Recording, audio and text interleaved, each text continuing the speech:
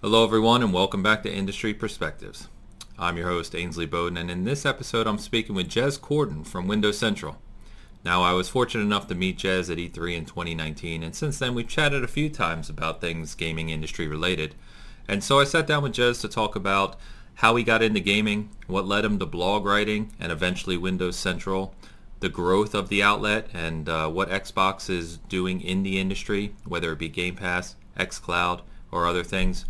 We also cover gaming sites, algorithms, YouTube, Google. We get into it all. Let's jump in.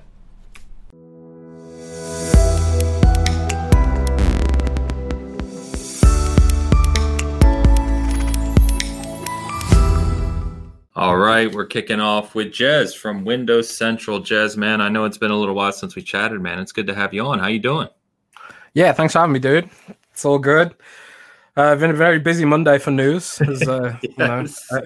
I don't know when this video is going to go out, but on the 15th of March, Xbox decided to dump an avalanche of news on game journalists today, which was fun and nice to see, but, a lot of work. Yeah. But, yeah, it's a bit crazy. So this will go live tomorrow, so it won't be long. But yeah, man, it's as we record this, at least my time, it's only mid-afternoon, and it's been a day already. So yeah, it's crazy. I did actually already load up Prey because I played it at launch. I played it on my PC about a few months ago, and then I just loaded up earlier with the FPS boost and the auto HDR. And I'm telling you, man, it makes my PC version look weak. Like, it looks so much better. It's unbelievable how much of an improvement it is. Yeah, it's wild. Like, it didn't even download a patch. I don't even know how they do this stuff. Like, I was expecting it to download the whole game again or something, but no, I was just like, oh no, it's FPS boosted, and it just happens. I don't know the technical details on how they achieve this. I think Jason Ronald went into it. The Xbox architect went into it on a podcast at some point. I need to do my research, but it's a pretty special feature, man. It's incredible. I mean, that entire team over there, I joked in one of my articles, I called them wizards. You know what I mean? It's unbelievable what they're accomplishing with the backwards compatibility. As Carl that writes for our site likes to say, it's a masterclass, and how to do this. It's crazy. But anyway, yeah, we'll obviously, with us talking, we'll talk about Xbox and some of what's going on with, it goes without saying with Bethesda and the Game Pass announcements and everything else. They're firing on all cylinders right now, which is great to see. So we'll obviously touch on it a little more later. But before we do that, of course, one thing I really wanted to touch on, I know when you came onto our podcast a few months back, we talked real briefly about your gaming history, but I think for people listening to this and kind of understanding how you got where you are today, what as a kid or what got you into games initially? Like, when did that point in your life hit where you really loved video games and kind of felt that passion for it? Man, I'm really lucky because I got there's a lot of techies in my family, I guess. Okay. And my earliest gaming exposure was I was about, I don't know, maybe 2 or 3 years old. And my mom's brother, my uncle, had an Atari 2600. Beautiful. With the wood finish. Of course, yeah. And the awfully unresponsive joysticks. Even as a tiny child, I remember thinking, man, these joysticks are unresponsive. Even as a tiny child. But I was just hyped on just the, even though it was just little sticks bouncing around the screen, those sort of 8-bit sound effects or whatever they were, I was fascinated by that. And my parents, because I don't think you could even buy an Atari 2600 anymore. By the time I was like, Mom, I want one of these, Okay. So they got me a Sega Master System. Yes, we're talking. I don't know if were they called something else in America? Were they called the Master System was the Master System. It's just that the Mega Drive here was called the Genesis. Yeah, that was the one that was different. Well, I had the Sega Master System with Alex Kidd Miracle World built into it. Classic. And Sonic. I remember bathing in the glow of a cathode ray tube TV, black and white, in my living room. Struggling desperately to kill Robotnik as a little kid. I can't remember what. I remember getting so frustrated that twisting that square little controller, the Master System controller. Like I have this one boss, like in one of the later levels. I remember that was like my first gaming rage. I remember over one of those Robotnik boss fights. And then I killed him eventually, and I was like, yeah, and it felt so good. And I was like, yeah, I'm totally hooked on this now. Yeah. And then I went from that to. And then one of my neighbors got a Mega Drive or a Genesis, like the original one, the big chunky one with the sliding volumes. Yes, the headset volume, which I used to use as a kid with little headphones. Yeah. They got one of those, and I was like, oh my god, the graphics are so much better on this. Yep. It almost looks real, you know. And then I got a Sega. I don't think I got. Initially, I didn't get a Sega Mega Drive because my parents were like, well, you've got a Master System, you know. And like they couldn't tell the difference. Of course. And I was like, but man, this is so much better. But then I had appendicitis really bad. I was like, I don't know, maybe 7 or 8 or something like that. I had appendicitis really bad. And it was so bad that I had like sepsis and stuff. I was really ill. And I was in hospital for weeks and weeks and weeks with these infections and stuff because like I had like a burst appendix, but I just ignored it. And I was like, oh, it's just a bit of stomachache. Oh, it's just a bit of throwing up, you know. And I just ignored it, and I made myself really ill. And the doctor was like, he's only got a few hours to live. Jesus. I had to rush to the hospital and had all these operations. But while I was recovering, the hospital I was in, for some reason I was separated from all the other kids on the ward. I don't know why. I don't know if I weak immune system or something. I don't know why. But I was in like isolation for some reason, and they gave me a Super Nintendo with and it was my first exposure to Nintendo because like I don't know why, like nobody I knew had a Super Nintendo for whatever reason. So I don't know. You never played like the NES at any point? No, I never touched. I didn't know anyone who had an NES or a Game Boy or anything like that. I don't know if they just like were less popular in Britain or something, but everyone I knew had Sega stuff. So,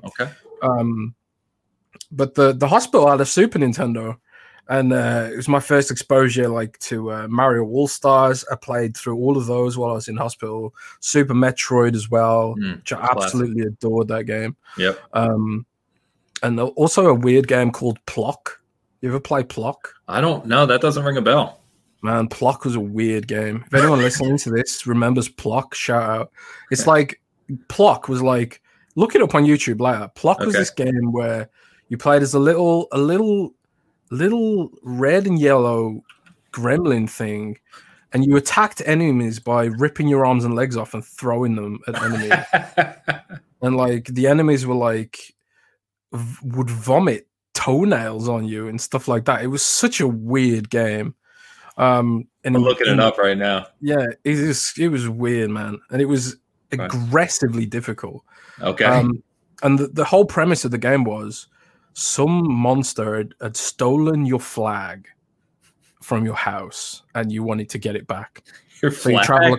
It's about finding flags, man. It was such a weird game. It had great music though, like really memorable music. Like it's playing in my head right now.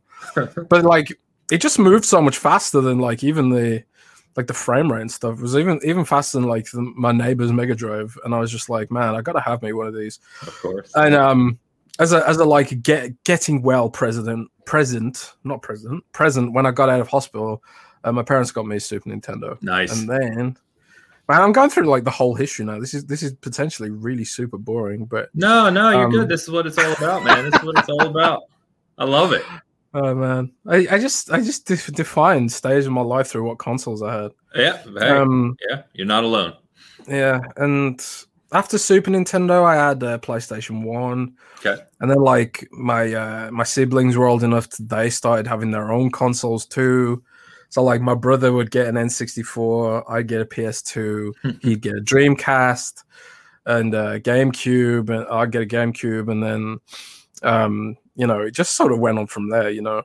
I had a PS2. I remember getting Silent Hill 2 for Christmas. That was my central Christmas present, Silent Hill 2. Still one of the best horror games ever. Yeah. Love that game. Strange gift to have for Christmas, but like, That's true. my parents just thought like they were all toys, and I was like, Right. yeah, I really need this super violent 18 rated video game, and they're just like, oh yeah, it's just a toy, and I was like, I don't know, maybe 12 years old or something when Silent Hill 2 came out, Okay. and I was like, I'd be sitting there like playing it with the sound off because it was so terrifying. It was. It was. I used to like put the radio on instead of listening to Akira Yamaoka's music. Like, really bad. But man. But then like I didn't play games for a long time. Okay. I did, but I didn't play like a wide variety of games. Like I ended up getting a gaming PC eventually. Okay. Like my parents had watched this TV show called Tomorrow's World. Okay. And Tomorrow's World is like a British documentary where it's cancelled now, I think. But it was a British documentary where they talk about future technology and robotics and stuff like that. And, they got a lot of stuff wrong. But their report about the internet was bang on. And they were like, in the future, all businesses will be internet-based. All jobs will be internet-based. And, a lot of them are, and my parents were like, oh, wow, we better get our kids a computer if they're gonna have to keep up with the world and stuff. So I ended up with a PC that was good enough to run some games. So I switched over to Unreal Tournament, of course, and started playing PC games a lot more. Played Unreal Tournament 99 to death.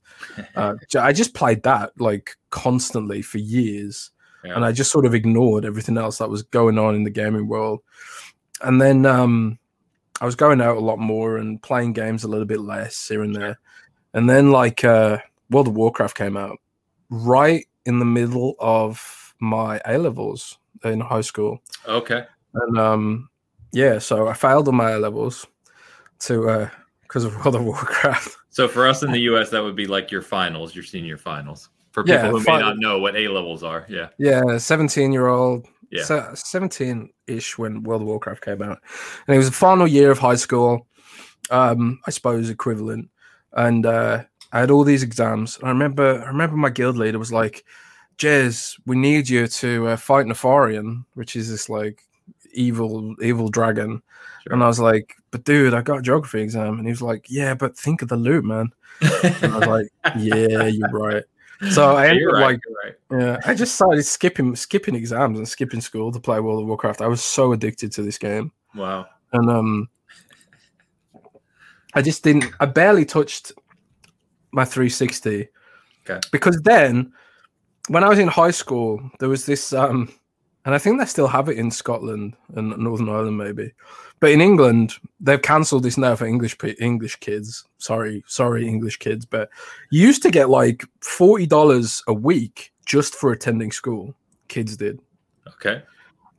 Every kid in England whose parents earned below a certain amount, like poor kids basically, they get free money just for attending school. And the idea was that the money would help them, get the same kind of stuff and computers and to help them with their education.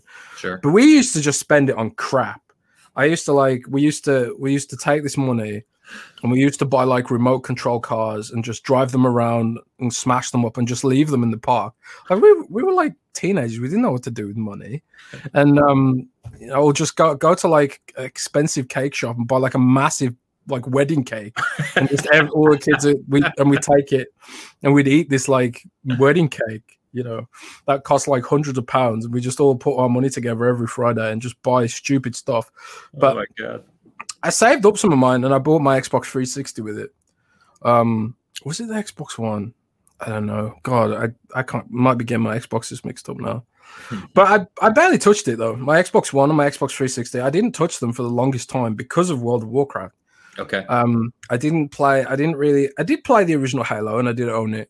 And we used to skip school and play Halo, split screen, all that stuff at lunch breaks and stuff like that. And we had a lot of fun doing that. But like a lot of the 360 original Xbox games that people will have like nostalgia for, I never played any of those. It was just I literally only owned Halo and I think Metal Gear Solid 3 Subsistence or something. Snake Eater, I think it was. Yeah, but they released about the offshoot one. They released like I can't remember. They had like Metal Gear Solid 3, but then they released an updated version that had the free roaming camera because everyone hated the fixed camera. Right. I can't remember. I had some version of Metal Gear Solid with my Xbox One anyway. My Xbox OG rather. But yeah, I barely touched the 360, and then World of Warcraft started going downhill a bit in the after Wrath of the Lich King was its height. And then they released Cataclysm, and loads of people just quit and got bored of it. So it was around then I got back into the 360 gaming. God, I would have been in my 20s by this point. And I discovered like all, Mass Effect and Dragon Age and all those games that I sort of missed out on. I even went back and played some older games like Knights of the Old Republic, and classic. I sort of fell in love with console gaming again after the World of Warcraft addiction. And but I was still working minimum wage jobs at this point. I was a network technician for high school. Okay. I lied my way into that job. I don't know a damn thing about networking. I remember you telling me about that. Yeah. Yeah. I was just like, yeah, I know networking, and I just sort of faked my way through that job for like 5 years. But because my parents had bought me a PC, I like had the knowledge to acquire knowledge, in a very quick cadence. Like if I needed to know something about networking, you can just Google it, on the job. And I was just basically lying my way through this job. And I was just but it was like a small company for a charity, and there was like literally no way I could get like, I couldn't climb a ladder in this small company. So I was kind of like, I know this isn't forever. But like, I also dropped out of high school, didn't go to university, no qualifications. What the hell do I do with my life? Like what is a long-term career for me? Or am I just going to be like, jumping from minimum wage job to minimum wage job forever? Sure. So I don't know. Around the time, I knew someone who was a big Apple fanboy. And I think I talked about this before. But yeah, I think you did mention that last time we talked. Yeah. I was like, I knew this guy who was a big Apple fanboy. And, man, I just never known anyone who was a fanboy of tech or a fanboy of consoles or something like that. Yeah. And he used to this guy he had like an Apple logo on his front door. He had like a Mac in every room. He had Steve Jobs' biography on his coffee table. And I just thought it was so cringy. Yeah. I was like, what the hell? This is so weird. Like, who would be a fanboy of a tech company, And so to irritate him, I got a Windows phone. I never really cared about phones or anything before. I had like some crappy Sony Ericsson just for calls and that. Yeah. But I didn't bother with any of that tech stuff really. And then I got a Windows phone, and I was just like, man, this is actually really cool. And then I sort of like, oh, now I get it now. I get why he's like this about tech, because it's kind of fascinating. And then I don't know. I just thought like when I was bored at work, because like if you're an IT technician, oftentimes a lot of the time you're just waiting for the phone to ring, right? Yeah. Someone to call you and say, oh man, there's something wrong with my computer, and you tell them to turn it off and on again. It really is like that. It really is. And I just made a blog at work, because in my teens I used to run websites, and I used to run a cartoon website and put animations on Newgrounds, and I had like a graphic design knowledge just from building websites and stuff. Yeah. So like to sort of retrain myself from modern web design, I decided to make a blog. And I thought, well, I play Xbox and I like Windows Phone. I like the way they connect with each other. I'll make a blog about the Microsoft ecosystem. Okay. And I don't know. I just did it surprisingly well, I guess. I immediately got a following on Twitter, and the Windows Phone community on Twitter was like super strong back then. The super. I mean, even now, like if I tweet something Windows Phone related from Windows Central account, it'll get thousands of likes. People have so much nostalgia for that. Right. And I just started building this blog, and then it just sort of like snowballed. And then because Microsoft was spending so much money on Nokia PR. Yeah. And there was nobody really in the tech press who were covering Windows Phone. They had to come to me. And it was like, I was like, I don't know, this was like 10 years ago now or something. God, it's really been 10 years. But Nokia PR sent me an email and they were like, we want to fly you out to Barcelona to see the launch of the new Lumia 640, I think it was. Wow. And I was like, oh my God, why me? You know, I had like 300 followers at the time or something on Twitter. Like I was like, you know, and my blog was really small. Sure. But I was like, sure, you know, because not going to turn down a free trip to Barcelona, you know. Of course. And from that trip, we met with Nokia engineers and we interviewed them. It was just me and a bunch of like Instagrammers and hobby bloggers and stuff, and stuff like that. And some other influencers were there. Some of them are actually pretty big now, but like we were all sort of just like getting in on this free trip from Microsoft. You know, all expenses paid, sure, whatever. And we interviewed like someone from Nokia about like the future of Windows Phone and stuff. And then after the interview, there was like someone from Microsoft ushering everyone around, like, okay, now we're going to do this, and now we're going to go to the beach or whatever. And they wanted to take all the influencers and bloggers and whatever to the beach to do some kind of photo shoot thing. And I just sort of like, I snuck away and went back to my hotel room because I hate the beach because I am very susceptible to sunlight. I am a nerd gamer and in the very stereotypical sense. Mm-hmm. And B, because I knew if I was the first person to get this interview up on Reddit, I could slap it on Windows Phone subreddit and, you know, get a bunch of traffic for my blog. So I was like, yeah, I'm going to do that. So I went to my hotel room and wrote that up and published it before I did anything else while they were all, you know, messing around or whatever. And then I put that on Reddit and it went straight to the top of the Windows Phone subreddit.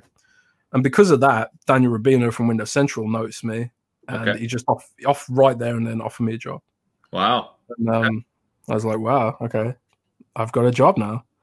And that was it. And since then, I've been with Windows Central. So, wow, yeah, that was about 8 years ago now. It just goes to show you, it can be all about the moment, right? Right place, right time.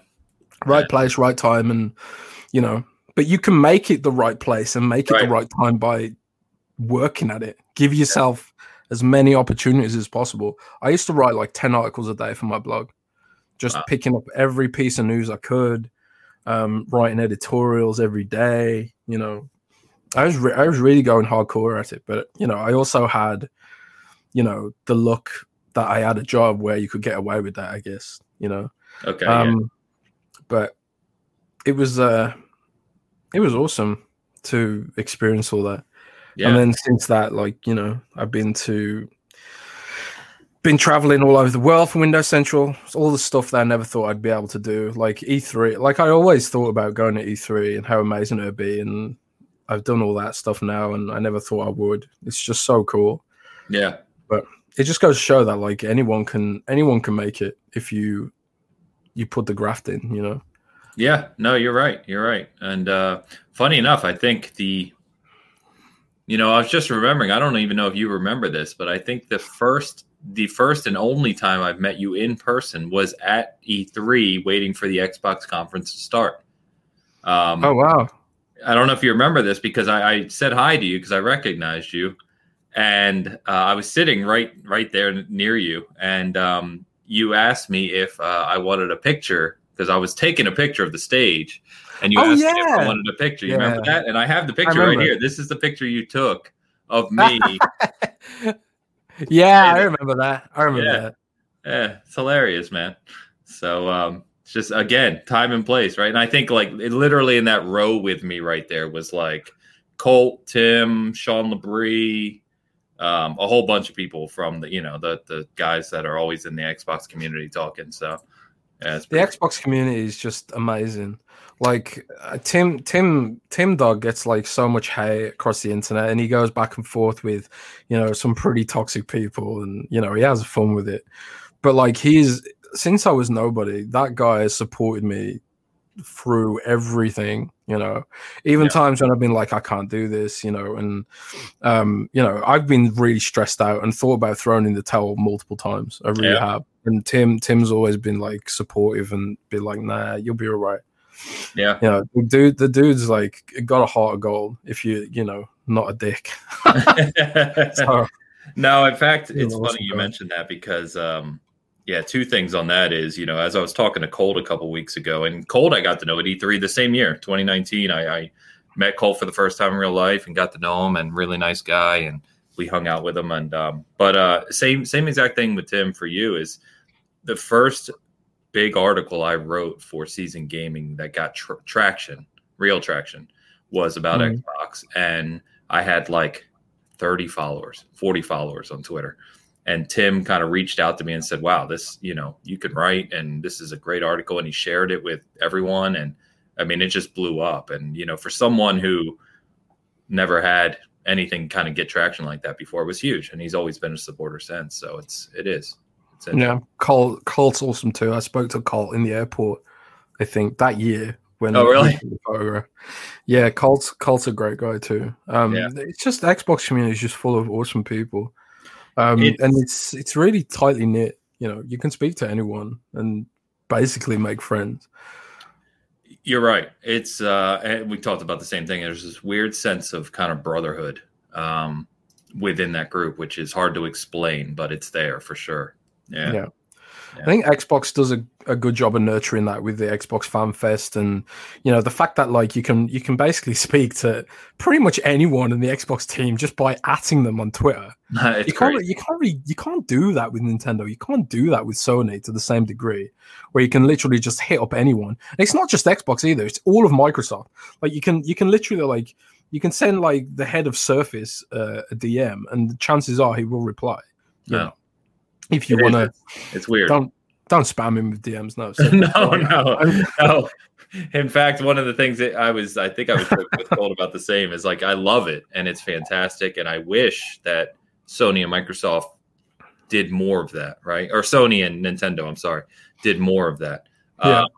But at the same time, there's those people who it's like every time they think of an idea in their head, they're adding Phil or Aaron or someone, and it's like, all right, Well, that's the thing. Like, you couldn't do what Phil and Aaron and Josh Stein and Jason Ronald do. You couldn't do what they do and engage with the community like they do unless you loved it. That's true. If you didn't love it, there's no way you could do this job. Sure. You couldn't do it. So it's because. I can tell you now, like, you just need to look at Phil's replies and see the amount of like fanboys and hate that come through to those people. Yeah, it's sad. And it's even worse if you're like a woman tweeting about Xbox or something like that. Some of the crap that goes around in this gaming community is really awful. So you really have to have a love for the positive fans out there to be able to put up with all of that. Very true. And it just goes to show, like, it's with that passion in mind that Xbox is doing so well right now. Yeah. No, you nailed it. I mean, you nailed it. So we kind of, you ended there on Windows Central. So how long have you been with Windows Central officially now? How long ago was that? I think it's literally just past 8 years, I want to say. Okay. Is that 8 years now? Or 7 years? So, we're coming up on 8 years since Xbox One launched, which seems crazy. Yeah, it was the year that Xbox One launched. Okay. So yeah, I guess it is 8 years. That is crazy. That is absolutely crazy. Well, it's been really cool to witness the growth, man. As someone, I say this to other content creators when we talk as well, but as someone who kind of runs an outlet on, a much, much, much smaller outlet, but runs an outlet and know what it takes to, what goes into it from all aspects. It's not easy, and it's been incredible to see the growth that you've had, not only personally but for Windows Central, and now including Windows Central on YouTube, right? You guys have had fantastic growth over there. Yeah, Miles Dompierre. I've probably pronounced that wrong. Sorry, Miles. Miles has been amazing growing our channel. I like making videos, but it's not what I'm passionate about. Right. So like when I make videos, it's kind of forced or kind of rushed. Like you can just see the delta between like the videos that I put on Windows Central and the videos Miles puts on Windows Central in terms of like the editing quality. Miles is just so much better than me. He does really. He's been crushing the growth on that channel. It's really awesome. Yeah, I actually reached out to him last week and chatted with him in DMs a little bit. So it's just a good group of guys, man. You guys are killing it. So it's awesome. It doesn't feel like a job with Windows Central. Like we're all mates. You know, we're all like we all get on really well. I think a lot of blog sites, especially some of the older, bigger blogs that like have like maybe high turnover and stuff. Mm-hmm. There's maybe less of a camaraderie. I get that sense sometimes. Yeah.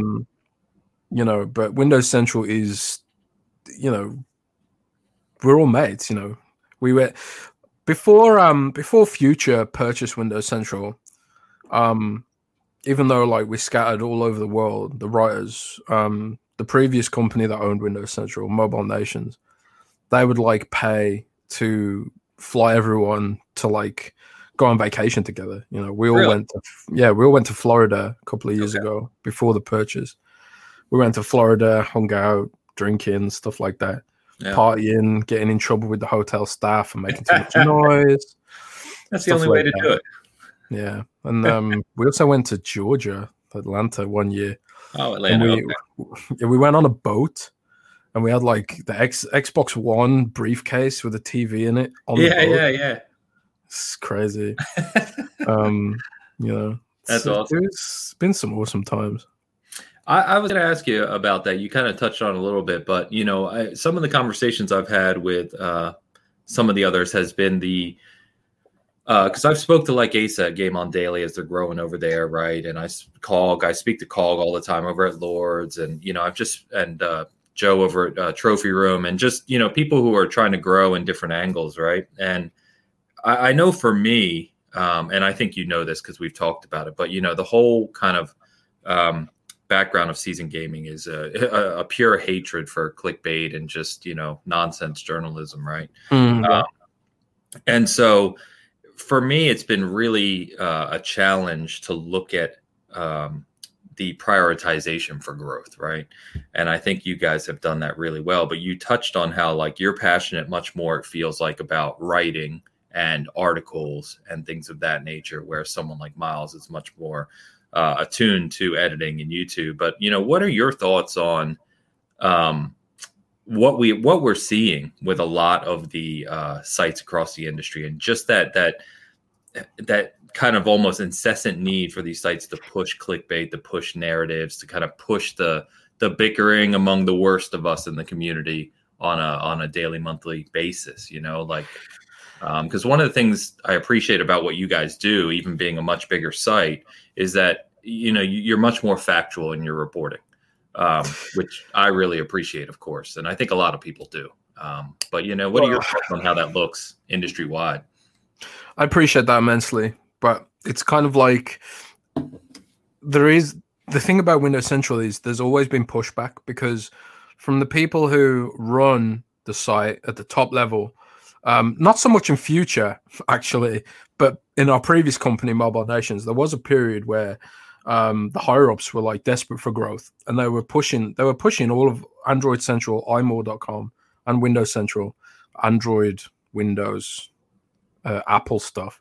They were pushing us to do that kind of thing. Yeah. And you know, we all push back on it, because it's like, this is not a sustainable way to grow reputation, you know. But you know, some sites, like, they don't have that privilege, the ability to do that, because they'll get fired, you know. It's kind of like with Windows Central, we're such a small team. It's like, what you're going to do, fire us? And then who's going to do your work for you, you know? All right. But even then, there's sometimes you have to write things to pay the bills. Like, you know, if I look on Windows Central now, there's like a huge deals block underneath. That stuff pays the bills a lot more than, you know, writing about Xbox news does. It's just the way the industry's gone, you know. Yeah. We've got a deal for, you know, hopefully some of these deals are useful, but like sometimes they're often just not. But they still pay they still pay the bills, you know, at the end of the day. Yeah. They save 50% on the JLab Audio Epic Air True Wireless earbuds with ANC. Like, you know, that's like a lot of people would consider that to be blog spam, but it, you know, keeps the lights on, which is important. But at the same time, when it comes to clickbait and websites that maybe don't see, tech sites often don't clickbait as much as maybe some of the other sites, because they do have the ability to post deals, which sort of takes the need out of clickbaiting. If you're a completely ad-based business, you're trying to get as many clicks as possible, where if you're like a deal-based blog, then one click is enough, you know, as long as a few people buy, then it's fine, you know. But if you're an ad-based business, then you need as many clicks as possible, because ads don't pay much by themselves. And honestly, it's a wider societal issue. It's not even a new issue. No. If you look at the British tabloid press in the 90s, for example, well, even now, you know, if you look at what the British tabloid press did to like Princess Diana in the 90s, all the bullshit and all the, you know, real life clickbait, but it's like you plaster like a massive stupid headline because you want people to buy your newspaper, you know. And like a newspaper is literally a completely ad-based business model. Like you can't buy a deal through a newspaper. You have to, like, they want you to look at the ads, and to be able to sell ads they need volume, and to be able to get the volume they sort of prey on people's fears, insecurities, and, you know, baser instincts, unfortunately. And it's that tabloid model which is sort of proliferated across to the internet. You're right. And it's sort of exacerbated by the way YouTube and Google set up its algorithms, because Google controls the whole internet. Yes. It controls the whole internet. It's up to Google whether your website lives and dies. It's up to Google whether your YouTube channel lives and dies. That's the way it's always been, and maybe the way it always will be, unless some kind of very clever government in the future figures out a way to regulate Google without breaking the whole internet. But, you know, we're seeing the Australian government trying to do this now. Australia is trying to persuade Google and Facebook to pay blogs for the news they host on their pages and stuff. And, you know, France has tried to do this in the past too. And when France tried to do it, what happened was those websites saw a massive drop in traffic and saw a massive drop in profitability, because Google was like, oh, okay, well, we just won't pay you. We just won't host your news then, rather than pay you. And then if they don't host the news, then boom, they get no traffic, and boom, they get no money. Right. So it's a very strange problem that sort of hinges on the complete lack of understanding our politicians have about the way the internet works and the way the internet impacts the fabric of society, frankly. Very true. There's a load of great documentaries about this, like Adam Curtis. You can look up Google Adam Curtis, look him up on Wikipedia. Some of these recent documentaries about like the way the media spins things to create narratives to make them more sellable.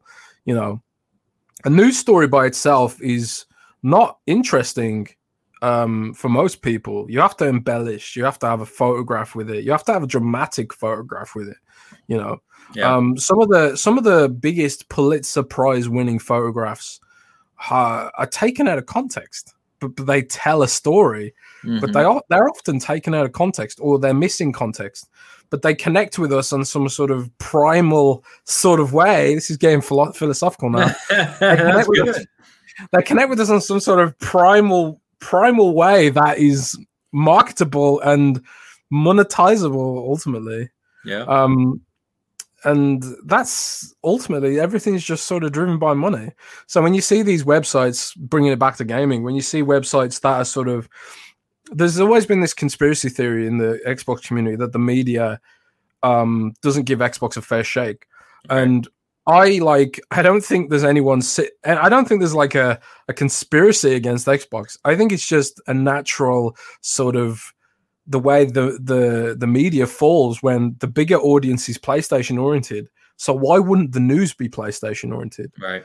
The news often reflects the audience, you know. If the audience was like, we don't like this, then the coverage would flip, So it's like it's a constant battle and a constant sort of it's a feedback loop. Like the audience dictates to the media what kind of coverage they want, and the media reflects it back to them, and it becomes like this feedback loop. So breaking that cycle is sort of, it's increasingly difficult. Yes, it because is. Because of the age of like fake news. And if you start trying to deliver facts to people, they'll tell you your facts are fake, and they'll just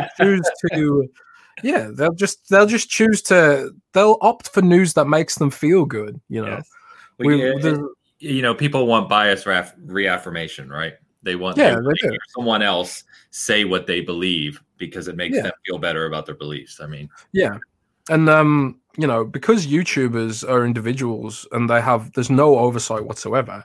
Nobody's telling a YouTuber like, man, maybe you shouldn't make content like this. The only thing that tells a YouTuber what kind of content to make is the algorithm.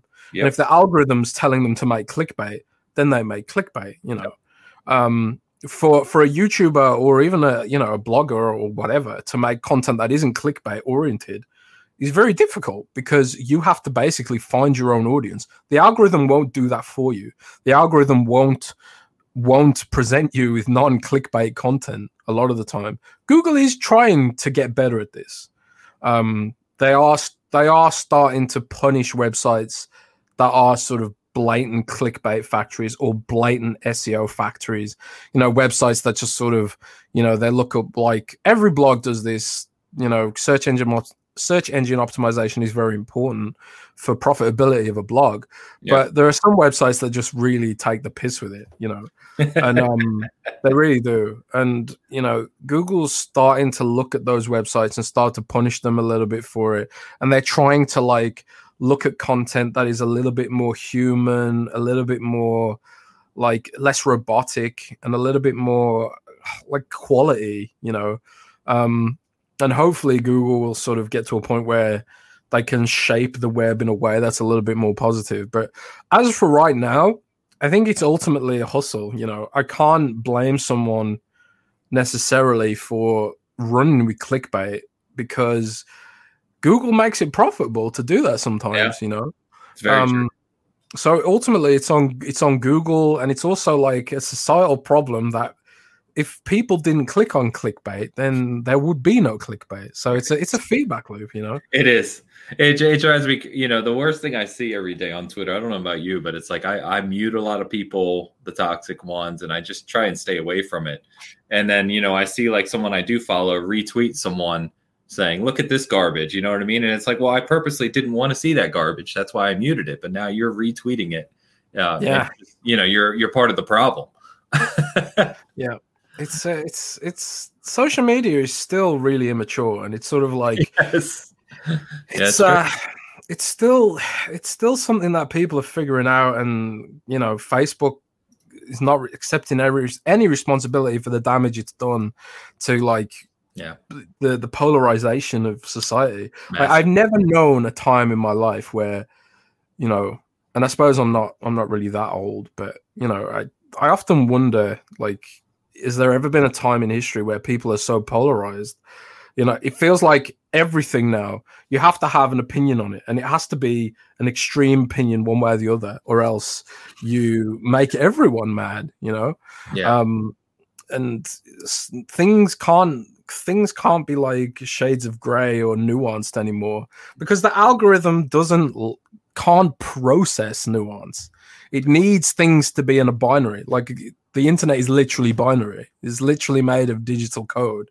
And it just sort of works on this binary, principle that isn't congruous with human nature. It's getting philosophical, man. No, you're exactly right, though. That's why I'm not interrupting you, because you're nailing it. And it's funny you actually just said it the way you did, because I don't know if it was in one of these conversations I had. I literally have a notebook. I have it right here. I have a notebook that I use for work. And you can't see it, but there's scripting all across here in different languages. And what it literally translates to is life is not always black and white.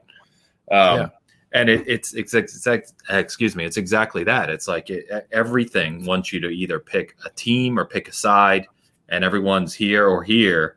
When in reality, as you well just said, almost everything in life lives in the gray. You know, there's nuance, there's context, there's all these other things that go into any of this discussion, whether we're talking about the gaming industry or outside of it, as you are. Yeah. It's potentially just human nature to have the sort of this binary thought processes towards, you know, things. You know, it could be emergent as a result of evolutionary imperatives to survive. You know, it could be like a defense mechanism or whatever. But the problem is, like, the people who know they can exploit that and monetize it and package it and post it, you know, and make money on it. And the people in power are going into overdrive, exploiting that sort of fear of the other right now to keep us all distracted from the fact that they're completely destroying the world. You know, it's getting dark now. But, you know, it's wait, we're gonna have to lighten it up a little bit. You're right. Not that I'm disagreeing with you. Yeah, it's you know, it's just funny because you can bring it, you can apply any sort of these concepts to gaming and the tribalism and the toxicity. People take like sports fandom too far too. Like sports is like a lot more mature than gaming fandom, I think, in that like people will banter over their favorite football teams and stuff like that, and it's all fine. Usually people get drunk and they get rowdy, but usually there's not like anything super violent that comes out of it. But sometimes, a lot of the time, you know, you'll see like the World Cup whenever the World Cup was last. I have no concept of time anymore. But I remember when the last World Cup happened, there was like some British fans in France, and they all got drunk, and all the men got into a big fight over football. Of course. And then it becomes like, you know, there's sort of ancient rivalry between England and France and stuff like that. And then, like, you know, football hooliganism in the UK. It's like those same fans who are like, yeah, we'll go and fight the French. Then they go home and then they fight each other over like their local football teams. Like there's like football hooliganism in the UK is like legendary for its violence. And you know, there's all those movies like Football Factory and stuff like that, which are awesome movies, but it's very scary because like all this stuff is like based on real events. Like, you know, and people will ultimately, they want to fight and want to be tribal. Maybe it's just innate, but it's just so silly when it's over games, which are supposed to be fun, and they are ultimately toys. You know, it just feels so arbitrary and silly. But it's in the grand scope of it, right? I mean, we're talking about entertainment. Yeah, you know, it's not.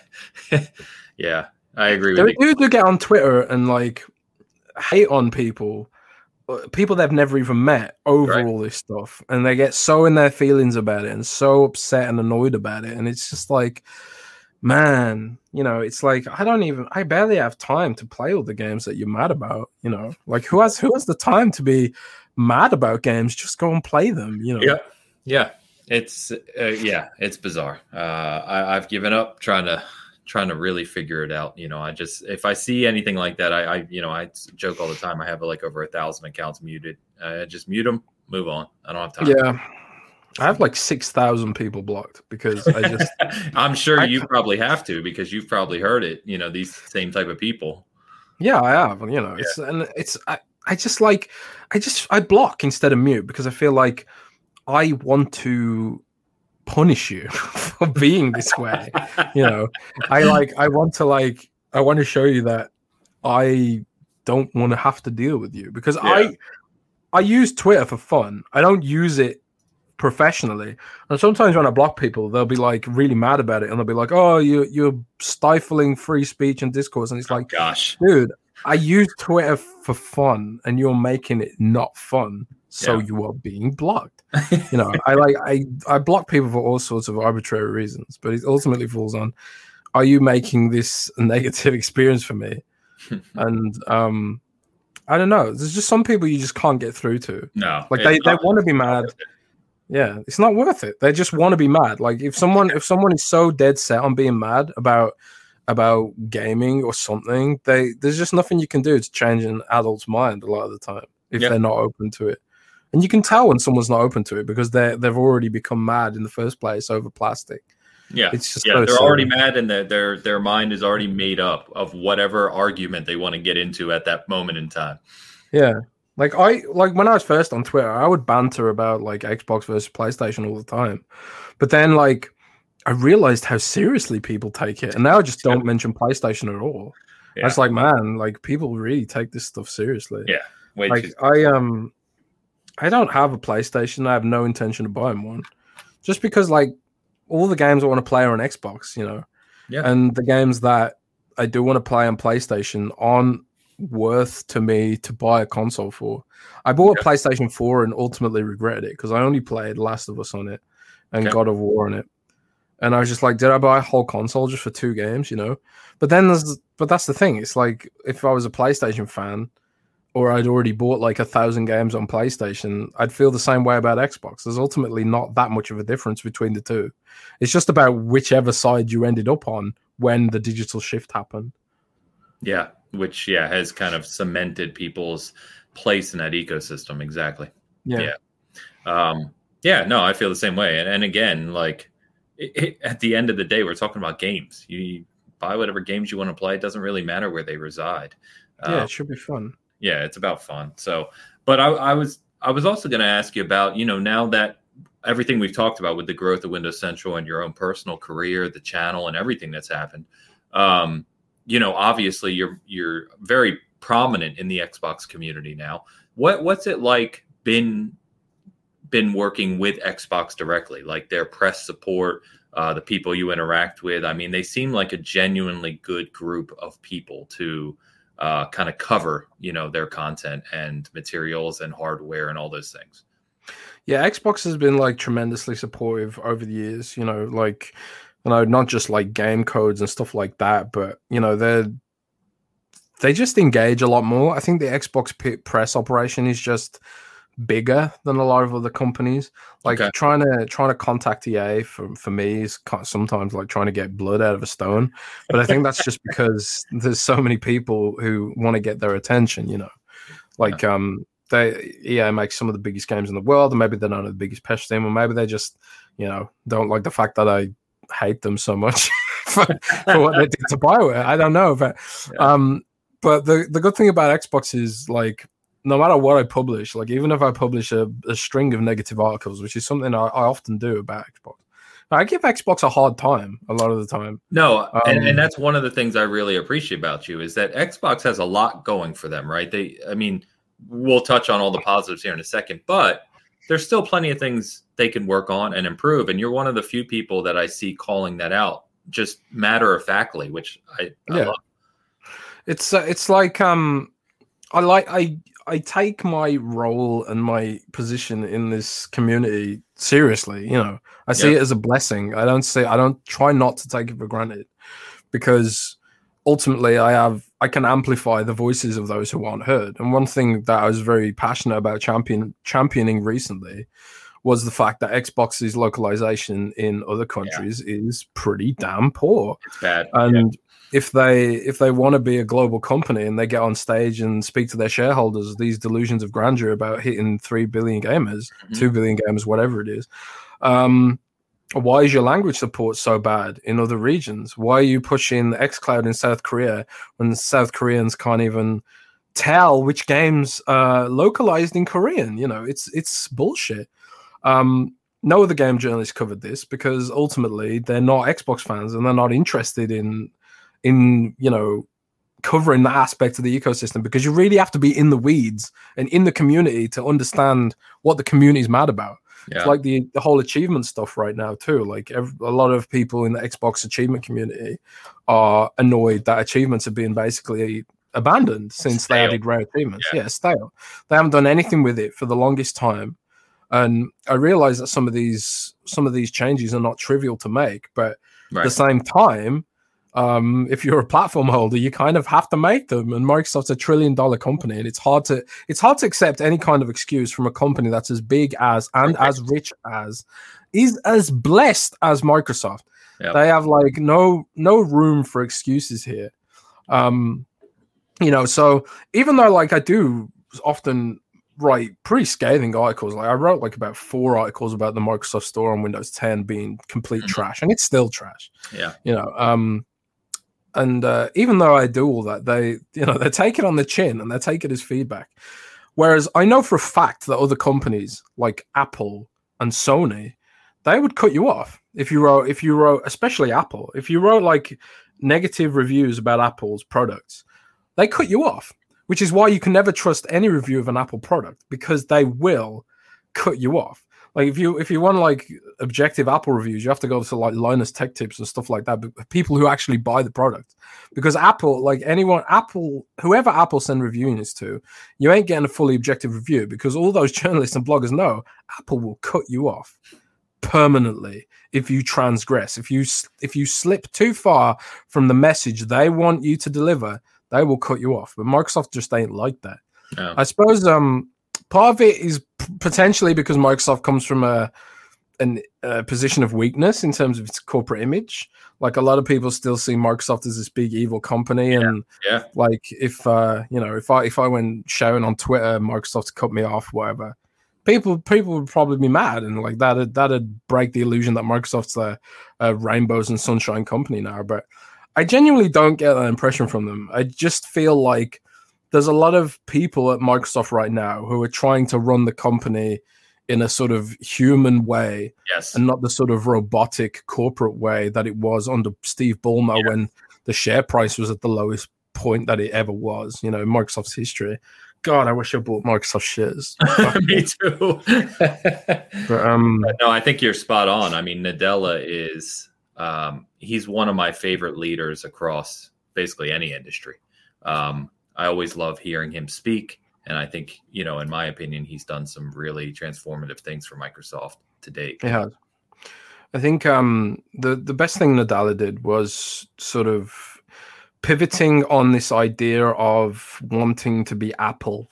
I think Steve Ballmer was really hung up on the fact that Apple sort of beat them to the mobile industry. Yeah. And Ballmer was like, spent a lot of years trying to chase that. The Surface RT was basically their answer to the iPad. Windows Phone, used to be the biggest mobile platform in terms of what you could consider a smart palm device or whatever. And then the iPhone just crushed them into dust. And I don't think Steve Ballmer ever got over that. They really needed a fresh perspective. And I think like when, they started, when Microsoft was on stage Microsoft was on stage at Apple's conference to announce Office was going to iPad. That was really the big turning point in Microsoft's philosophy of let's bring our services to people where they are, rather than try and pull them to us. And that's what Game Pass is about, really. Exactly. Game Pass is Xbox's Office. Game Pass is like going to be the product that Microsoft wants to put everywhere. And similarly to the way you can get Office anywhere. You can get Office on any phone, any tablet device. You can get it on the web, on any platform.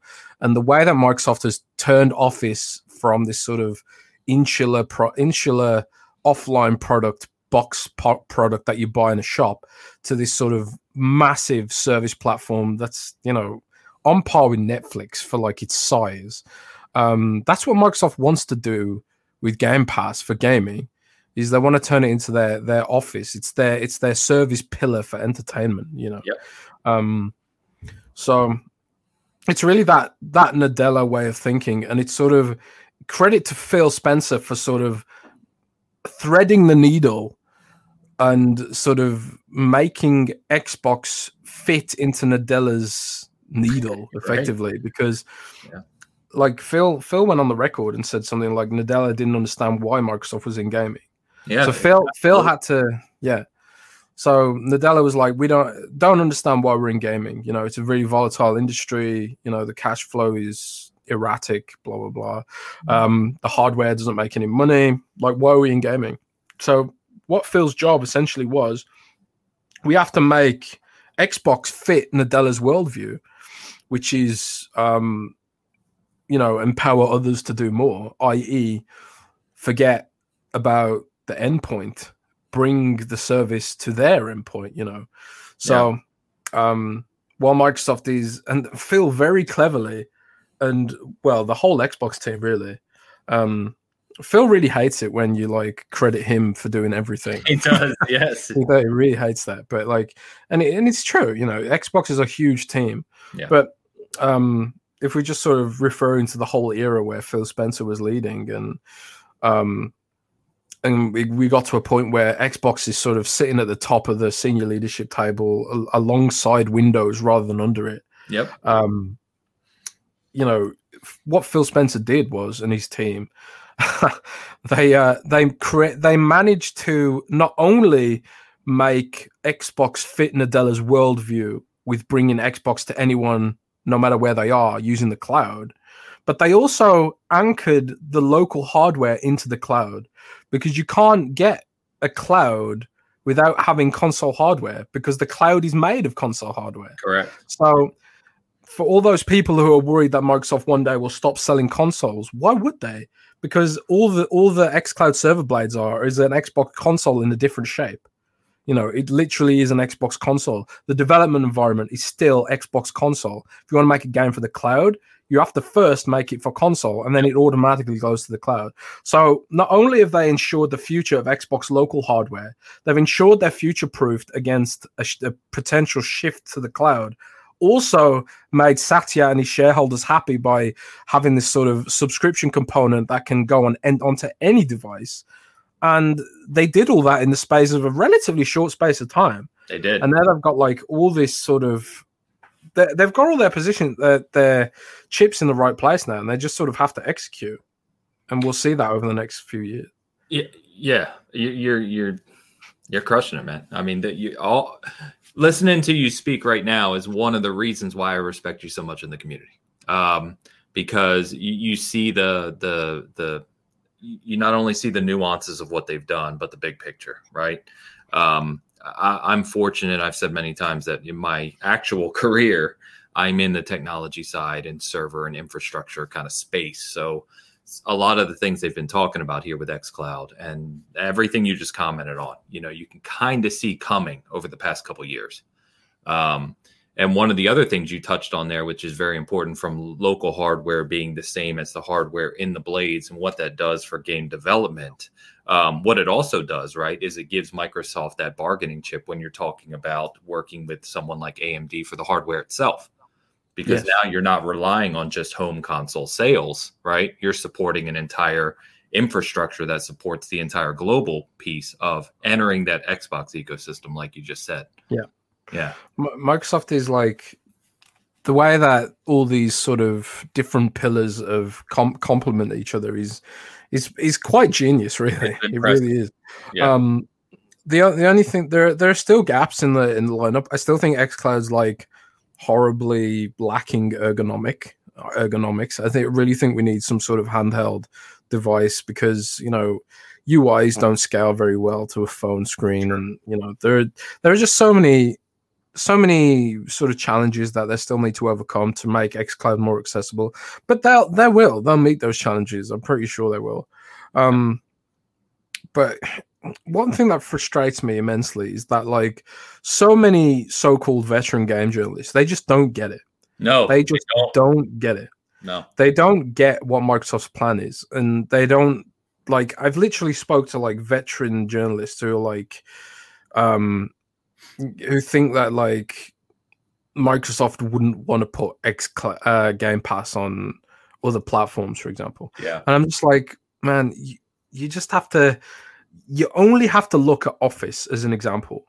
The fact that Office is on an iPad and it's not exclusive to Surface. Microsoft literally has an install base of billions with Windows. They don't really need to put Office on an iPad to make tons and tons of money. But if they didn't, their competitors would. So it's kind of like, why wouldn't you put xCloud on a Nintendo Switch, for example? Yeah. You know, if Nintendo would allow it. I mean, chances are maybe Nintendo wouldn't want it. But I think like there comes a point where, you know, you mentioned leverage. I'm going to write an editorial this week about how I think the time is now for some sort of Game Pass Lite, which is just xCloud and the Xbox Game Studios and Bethesda games, because Microsoft doesn't have the right to sell other people's games. Right. And also Nintendo wouldn't necessarily want to lose sales on games that are in Game Pass that are also being sold on their system. Like, for example, Streets of Rage 4. You can buy that on Nintendo Switch, but if xCloud was on Switch, you wouldn't need to buy it on Switch. But like, if xCloud was the only way you could play Halo on your Switch, then maybe they'd allow it, you know? So I think like some kind of cheaper, light xCloud only version of Xbox Game Pass seems to be the next step for me. To get that, you know, just to get the foot in the door onto those other platforms and stuff, because they've got so much content with the Bethesda deal that they have enough content for Xbox only SKU of Game Pass now.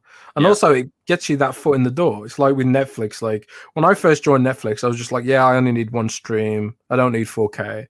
And now I pay for like the 2 streams and the 4K, and so because all my family want to, you know, steal my Netflix and stuff like that.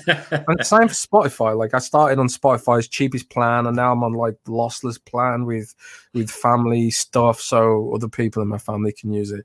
You know, it's I think like Microsoft's probably always looking at ways they can lower the barrier. Yes. And I think that's probably the next step. But. Yeah, it's interesting. I'm looking forward to reading that. Because it's a very good point, and I think you're probably again spot on. I think you know, one of the things we didn't touch on, which I really appreciate from Microsoft's kind of or Xbox's ecosystem right now, is all of these pieces have come together over the past few years, and the kind of synchronicity between how you enter Xbox and what that looks like is really cool to me. And what I mean by that, for instance, I've been playing a lot of Halo. I'm in a Halo tournament. I'm just a big Halo fan. I'm going through Master Chief Collection again. And so, you know, I was playing on my Xbox the other day, and then, you know, I load up the stream here on my PC, and it's just there, right? You know what I mean? It just syncs to the cloud, everything I was doing, all my unlocks, game saves. And we've seen, you know, I won't even touch on Nintendo because they're so far behind in so many areas from a technical perspective. We don't have time on the show to touch on it. But, you know, even from their competitor in a PlayStation sense, I was talking to someone the other day about something as simple as like screenshots, right? And videos. On a PlayStation, you can upload it to Twitter or you can USB it, but you cannot just go to like PlayStation.com or anywhere online to just pull off your screenshots. And that drives me crazy. You know what I mean? I'm like, it's just one of those things where it's 2021. You're obviously saving them somewhere to a server because you can put it on your activity feed on PlayStation, but there's no just easy go to your profile. It's not attached to your profile. And there's a lot of connectivity there in the Xbox ecosystem that I just love. Like everything's attached to your live profile, your digital library, your Game Pass subscription, your xCloud, all those things are based around what, you know, services are activated, if you will, on your profile. And I love that. That's where it should be in this day and age. I think Microsoft, like, obviously, they're smart to leverage their cloud prowess. Of course. Microsoft's cloud, if projections hold up, Microsoft's cloud could overtake Amazon's in the next few years in terms of size and users. And also, like with the whole Bethesda deal, they have a whole bunch of new tech they can incorporate into GameStack and Azure to deliver services to developers. Like the id Tech engine, I fully expect that will be appropriated and then, you know, packaged and sold to third parties to use. I fully expect that Project Orion algorithm and the research that id has done on streaming to be incorporated into xCloud in the future. Like that, id just has some legendary programmers under there. Yes, they do. And one of the project managers at GameStack, one of the lead project managers, I believe, actually came over from id to work for Microsoft. So there's a lot of history between, and like you say, synchronicity between like what Microsoft's doing and all this stuff. Like Gabe Newell back in the day, he specifically used Doom as an example to, you know, Bill Gates and stuff to say Windows really sucks at running games. Can't we improve this? And they use Doom as a baseline to improve the way Windows handled, you know, rendering and graphics and stuff like that. So there's like a common history and a common lineage between like id and Windows and all that technology and stuff. It really is kind of like a homecoming in a way. And also Morrowind had the whole lineage with the original Xbox and stuff like that. It's really cool to see. And it is, you know, it's like I say, it's just execution now. Yes, it's gonna be a really exciting few years for Xbox, and I'm really looking forward to it. Could not agree more. The possibilities here when you just think about everything you just said, the talent combined with the architecture and the services and all the tech, that when you look at them all combined, as you said, it's just, I mean, the possibilities are endless. I can't wait to see what they do next. So let me ask you this, though. You know, we've kind of covered where Xbox is going, Game Pass, and how everything works at a high level, which is all brilliant, as we've both agreed. You personally, you know, do you have any dog in the fight or any preference as to, you know, how you kind of consume your products? Are you still very much I get my console, I buy my game, I need to play it on my home TV, or are you more aligned with kind of I'll access it whatever makes the most sense at the moment, I don't have this huge preference? Well, like right now, like I said earlier, like I don't think like xCloud is a totally pleasant experience. Like beyond the latency, you also have to deal with Bluetooth. You also have to deal with UIs not scaling very well on a smaller screen. The text is often too small. For games that are built or designed or use the xCloud APIs properly, like Help, for example, they handle pretty well on xCloud, but there's still that sort of uncanny valley where there's some like too much latency introduced into certain games. So I tend to, but the flip side, I never really, it's pandemic. I don't go anywhere. Right. So I don't go out. So I'm never really far away from my Xbox. So yeah, that's fair. If I was, if things were different, if I was like going to meetings at work, like I think Phil said in interviews that he uses like xCloud under the desk while he's like attending meetings and stuff. Or maybe he just told me that in confidence. Oh well, I've outed him now either way. There you go. It's out now. Yeah, but if I was doing that, if I was going to meetings, I probably would use xCloud a little bit more. But I also thought the same way about Spotify and stuff back in the day. Like I had a massive DVD collection, like literally like 5,000 DVDs or something. Wow. I used to buy DVDs all the time. Like every time I saw a show and I liked it, I'd be like, yeah, I need to buy that DVD. And I just a few years ago, I just literally donated all of them to charity. Wow. Because I just like, why do I have these DVDs now? They're just gathering dust, and I just use Netflix and YouTube and Disney Plus and BBC iPlayer for any sort of video entertainment. Like I think like I have like a bunch of Blu-rays for stuff that I just can't get in the UK without pirating it, like Twin Peaks and stuff. But for the most part, like most of the stuff I want to watch is easily accessible from a legal service nowadays. Yeah. So. And the same goes for Spotify. Like I got piles of CDs lying around, gathering dust. Don't have a CD player anywhere. My laptop doesn't have a CD drive. I suppose I could use my Xbox as a CD player, but who's going to do that? I got a bunch of vinyls. I got a really good vinyl player, but it's kind of like almost to the point where I'm just like so lazy that rather than put the vinyl on the turntable, I just fire it up on Spotify because my Alexa speaker's right next to my vinyl player and plugged into it. So, so that there might come a day when, you know, xCloud is just so seamless that having local hardware feels almost pointless, you know. Oh. And we've got there with music, and we've gotten there with videos. Like when I stream something from Netflix, it just snaps to 4K instantly because I have a fiber connection. And it's, you know, pretty good. Right. Upstream's pretty lame, but the downstream is more than good enough for 4K video. But, you know, if one day they just started delivering 1 gigabyte internet where I live. Yeah, domestic, and the lowest connection speed you can buy now is 200 megabytes in my street. Okay. When I was a kid, it was like 1 megabyte. You know? And I've been with the same company for internet for like 20 years or more, and every time like they increase their top line speed, they also increase their baseline speed for free. So it's like we've always been on the baseline speed, which used to be 1 megabyte, and then it was 10 megabyte, and then it was 100 megabyte, and then now it's 300 megabytes or whatever. So it just always increases, and technology marches on. So I think like one day if things become so seamless and so convenient that you can just like yell at your TV and fire up a game, and you don't even need to like do anything or not even have local hardware. I mean, chances are that I probably would, but I would like to believe that Microsoft will continue to support retail, even though like, there's an argument to be made that retail sort of like is taking away from the industry rather than providing.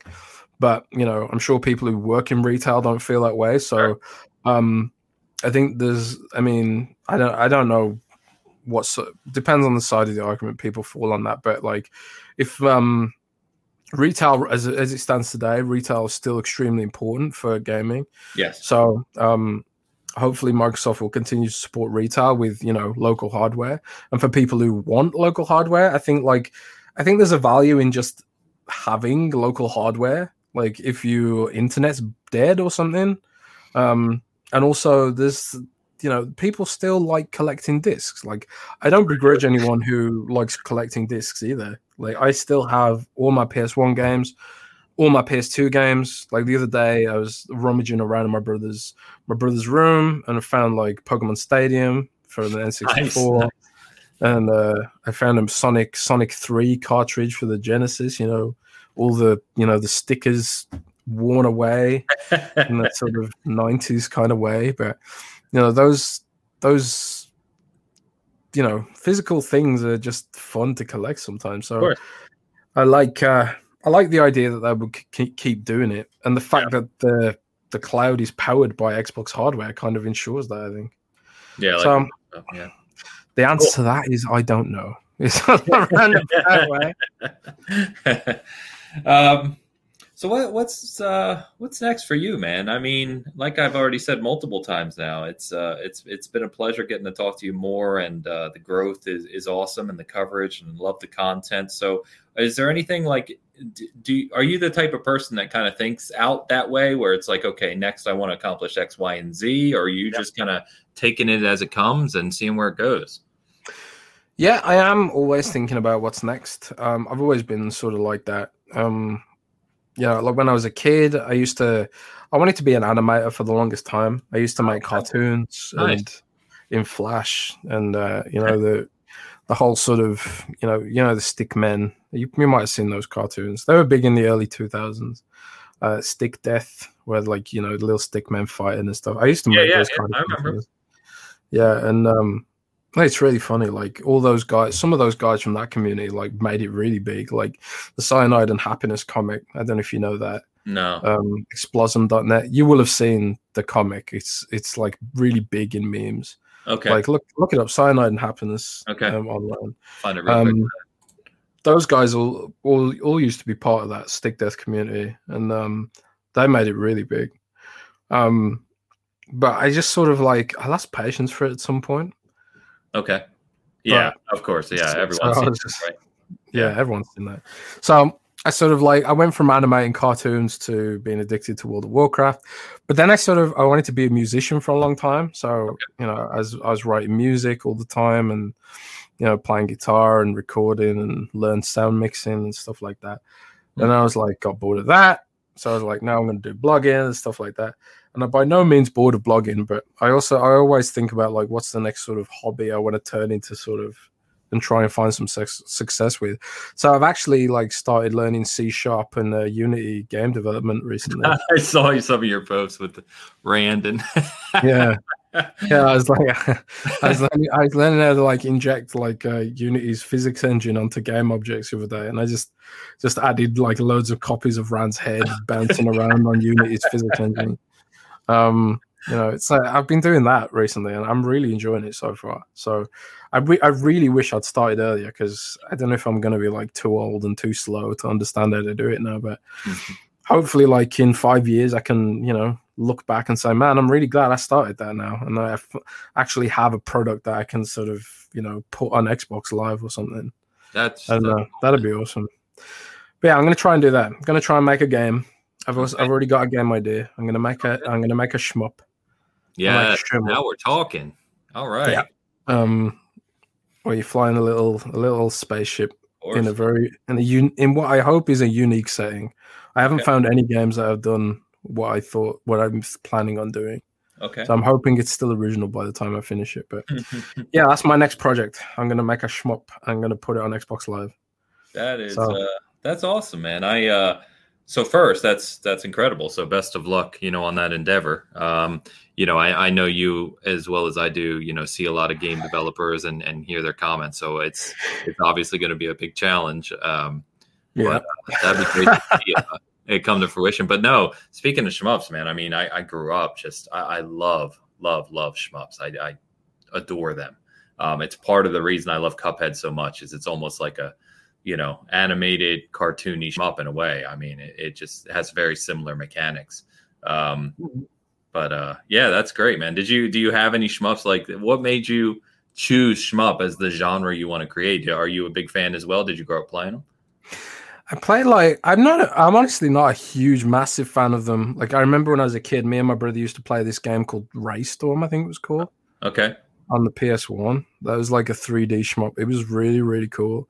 Okay. Obviously, like, Gunstar Heroes had a few shmup levels in it. Yep.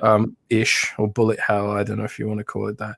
But I don't know. I thought like this, based on what I'm learning in this Unity course I'm doing, I figure like it'd be a simple entry level kind of project that's maybe ambitious but not too ambitious, hopefully. Okay. So that's the main reason I chose that genre, because like what I'm learning, I can like imagine in my head how the programming I'm learning would apply to that kind of genre. Okay. But yeah, so I'll get you to test it and tell me if it's good. Yeah, man. Dude, I'd love to. Once you ever get to the point where you've got something that's playable, testable, reach out. I'll be happy to. Awesome. So that's cool. Very cool. Well, best of luck with that, man. You touched on something earlier, very early on, that I just wanted to comment. I made a note for myself because I wanted to mention it to you, is what you said about Tim. And, you've had a few times where you felt like you wanted to pack it in, or you just, weren't, whatever it was, kind of wanted to give up on this thing. And I just want to tell you from me that, like I said, what you've done for the community, what you continue to do, the way you go about it, and the way you cover Xbox and Microsoft and the ecosystem from the perspective you do, without all the other nonsense that we see on a daily basis, is really, really appreciated.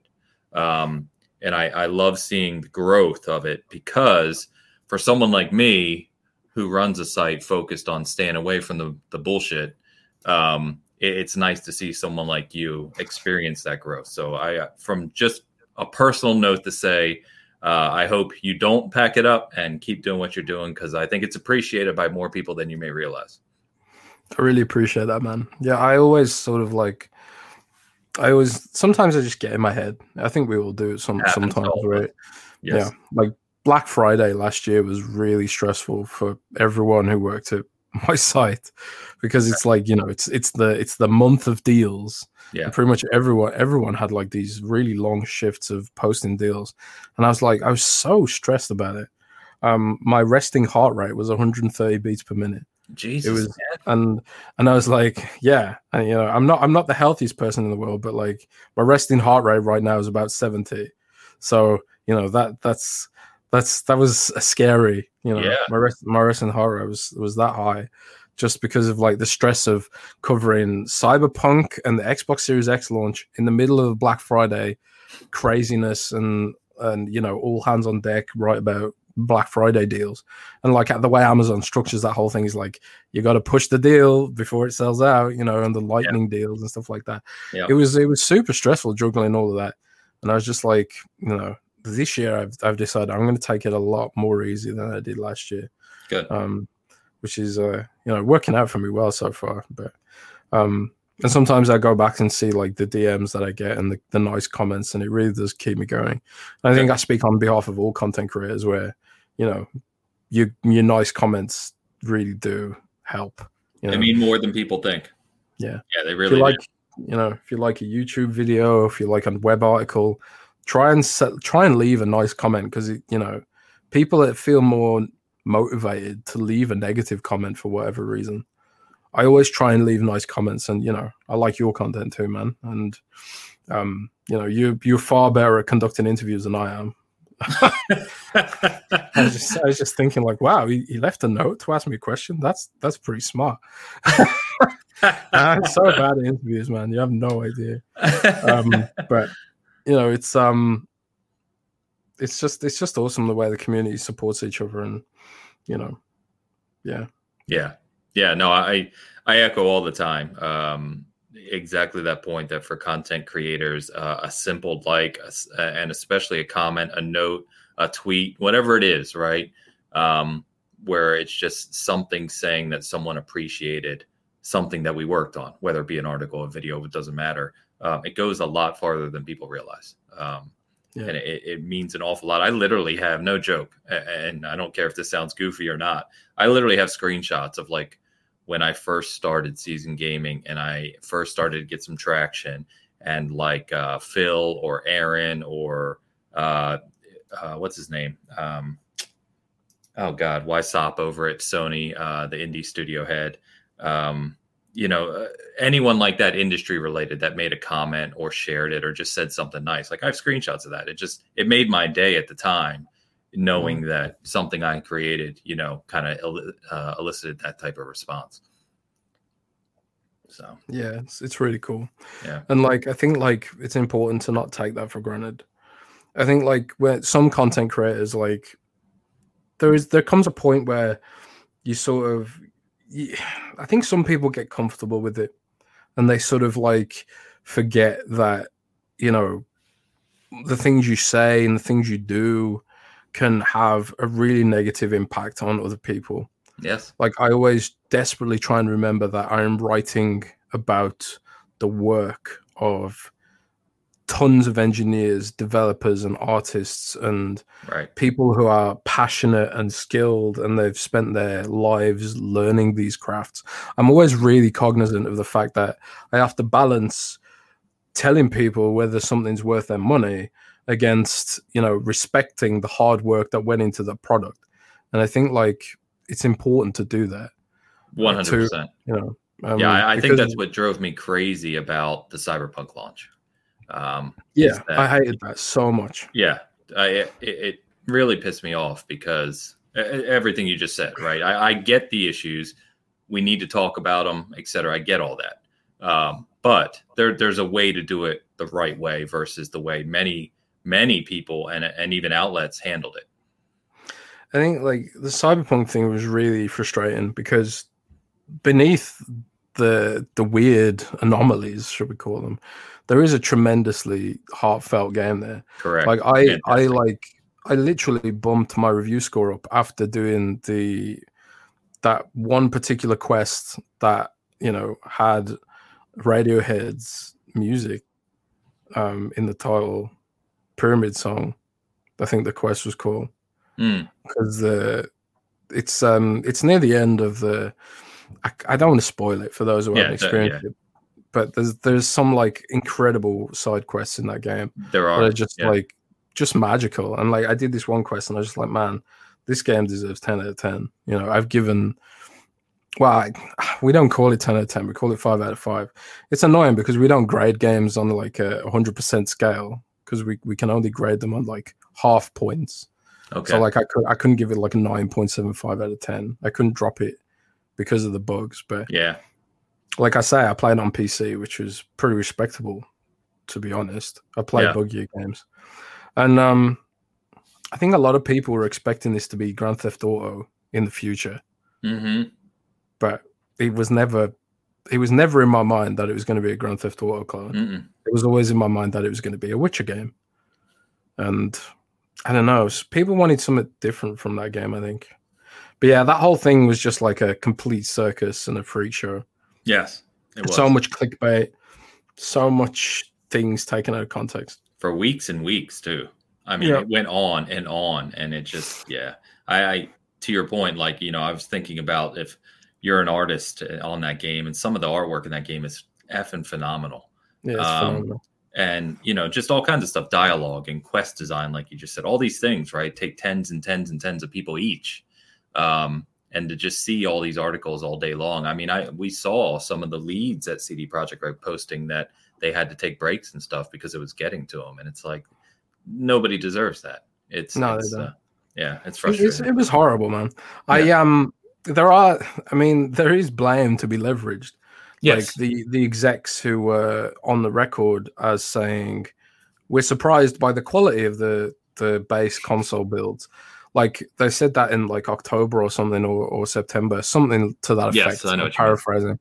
But it was a learning experience for me because I'd played The Witcher 3 and I'd seen that launch in a pretty rough state and I'd seen them polish it up. And I took what they said on faith, and I shouldn't have done, but I did. And I assumed that, I didn't expect the delta between the Xbox and PlayStation versions to be so big against the build I played on PC. But it is what it is. I learned my lesson. But but the amount of vitriol and the people forgetting that, it's not like it's not anyone's fault except the people who decided to ship the game. Correct. It should have just been delayed again. Yep. They should have given more time,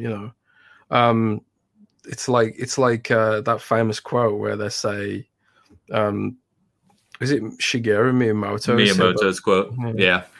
About, not to ship games too early. Yeah. I think it's a bad game is always a bad game, whereas a delayed game will be eventually good. Something like that. Yeah. They should have just delayed it and just not set a launch date. Kind of like, I feel like what the devs of Techland are doing with Dying Light 2 right now is directly influenced by CD Projekt Red and Cyberpunk, by the fact they're not giving us a launch date. Yeah, is hard evidence of the fact that it's the game. They want the game to be polished and ready before they announce one. Yeah. They're doing a dev update for Dying Light 2 this week, I believe. Yeah. But they've already said not to expect a launch date. Yeah. And I think that is direct result of seeing what happened with Cyberpunk. So, I mean, Xbox made the same decision with Infinite, right? I mean, yes. This isn't in the state that we want it to be in, and it'll come out next year. And even as they've given us great monthly updates, I mean, I'm a Halo guy, so I'm pumped. But even as they've given us the new pictures and updates and all this information, they still haven't set a date other than holiday. Yeah. So it's a tough balancing act to balance the needs. Well, I say needs, the expectations of shareholders against retail pipeline and organizing all these logistics and trying to line that up with, programming and issues that can arise unexpectedly of having to port the game to several different platforms. I think the fact that they built Cyberpunk to be a next gen game and then tried to port it backwards was a big mistake. Yes. They built a game for SSDs and then tried to make it work on a hard drive. It just I don't know. It was just bad time for everyone involved. I can only imagine how frustrated some of those engineers must have been during that process. Yeah. Gosh. They should have they should have delayed the base games or just canceled them. I mean, maybe they can't cancel them, but they could have at least delayed them. I believe some cross-gen games did that, whereas I'm not sure if Titanfall did that. But there were games that came out on Xbox One and Xbox. The Xbox 360 version came out a little bit later and stuff like that. Yeah. I don't know. I guess there's a lot of hindsight 2020. Of course, of course. But I mean, the point is, we were talking about the people behind the games, and which translates in a way to the people behind content is what we were talking. Started on that. We got on our Cyberpunk kick because I know you enjoyed it as much as I did. I mean, it was my game of the year last year, despite the game of the year last year easily. Yeah, I absolutely loved it. Me too. Sure, there was issues with it, and there were parts where I was really frustrated with the bugs. There was one mission where you have to infiltrate a warehouse, and all the enemies just kept aggroing me for no reason.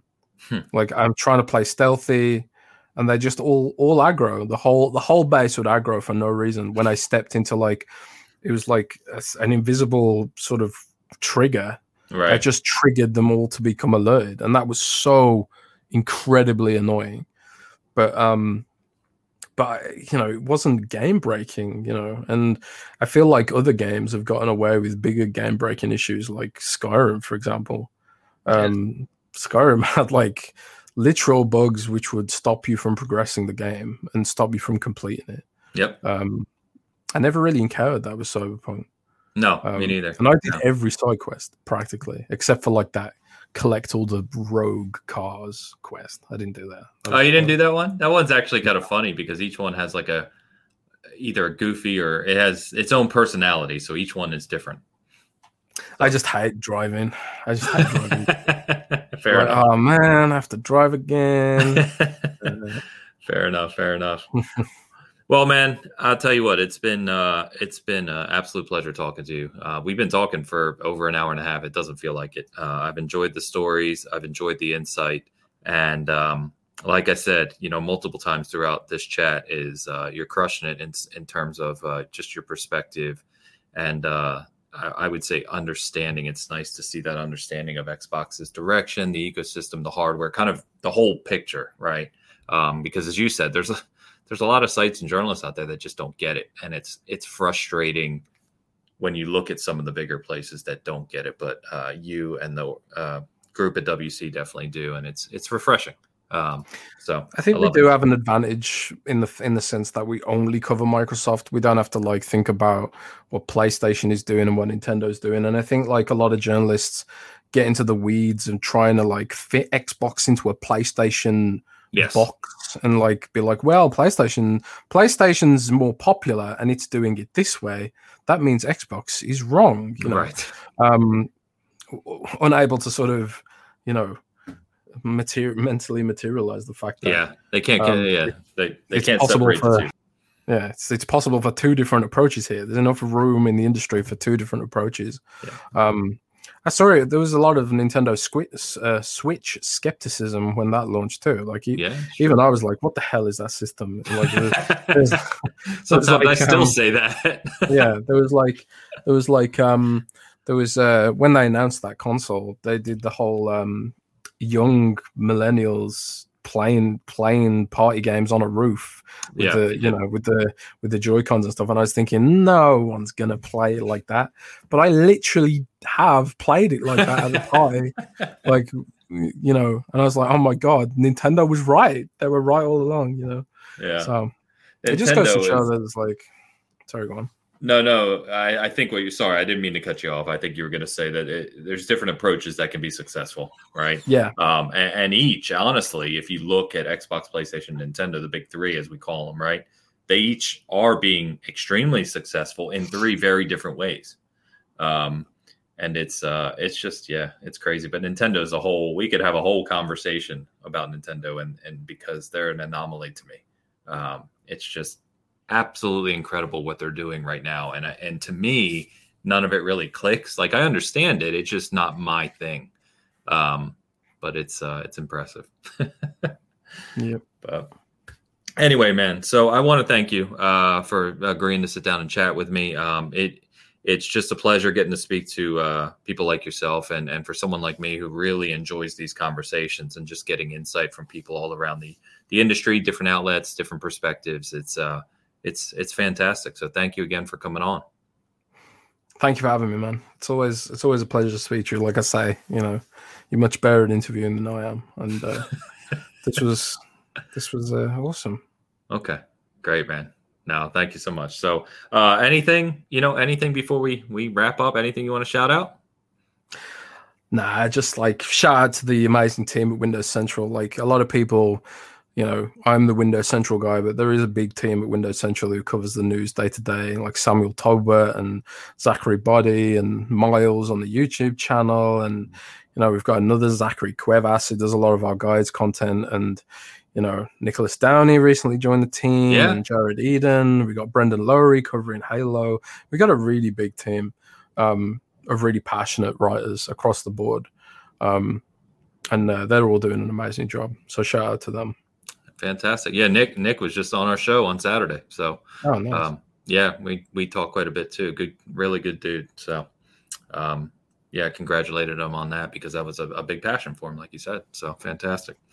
Well, great, man. So thanks again. Obviously, I'll be in touch, and yeah, wish you all the best. I can't wait to see this shmup, man. I'm looking forward to playing it. Hell yeah. All right, brother. That was Industry Perspectives with Jez Corden from Windows Central, and we will see you next time. Peace.